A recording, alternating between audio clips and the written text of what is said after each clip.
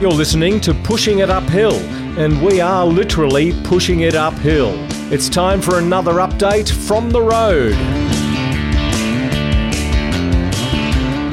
Peter, we're back together again, and we're trying not to get run over by Range Rovers at the moment. Where are we? We've become lairds, haven't we? We're not far from Blair Athol, where I left you. It seems like an age ago, but it was about 5 days ago when I headed to hospital and you completed the ride. Well done, Ado. I'm very proud of you. Thanks, Peter. It feels, really great today to know that I finished and know that all the trainings worked and know that I don't have to get on my bike for a while. That's a real thing, and it's been interesting. We've driven down from John O'Groats, you've driven up from Dundee, and we've both been looking at where we had been riding, going, oh, there's that there and there's that there, and it's just bringing a flood of memories back. It is. We were going along motorways which we'd shadowed for some of the way through this part of Scotland, and I get an idea of what you were talking about on the pod. About the vistas. I'm now looking out to heather-covered hills at the House of Brower. Well, this is a must for anybody coming up to this part of the world.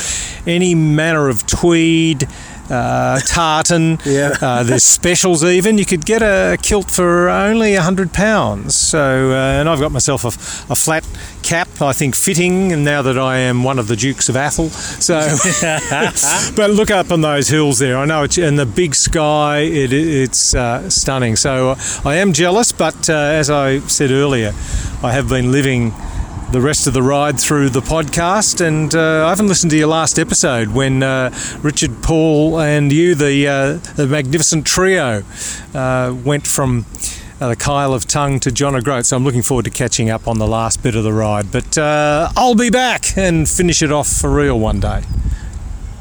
Excellent. So we're going to now part ways.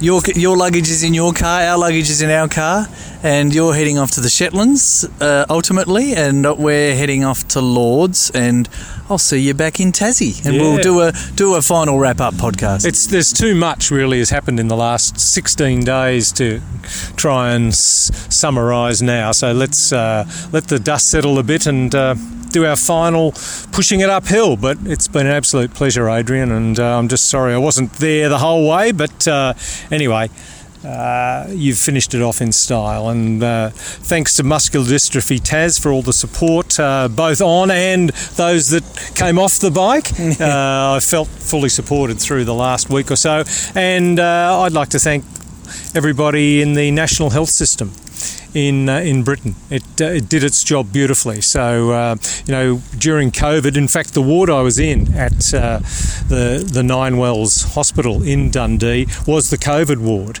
Oh, right. It's now back to, I was in the orthopaedics part of it, and, everybody just put their hands together and thanked the NHS during that period, but they're still doing their job very well, and I was able to enjoy some very fine healthcare. So thank you to everybody that helped looked after my broken elbow.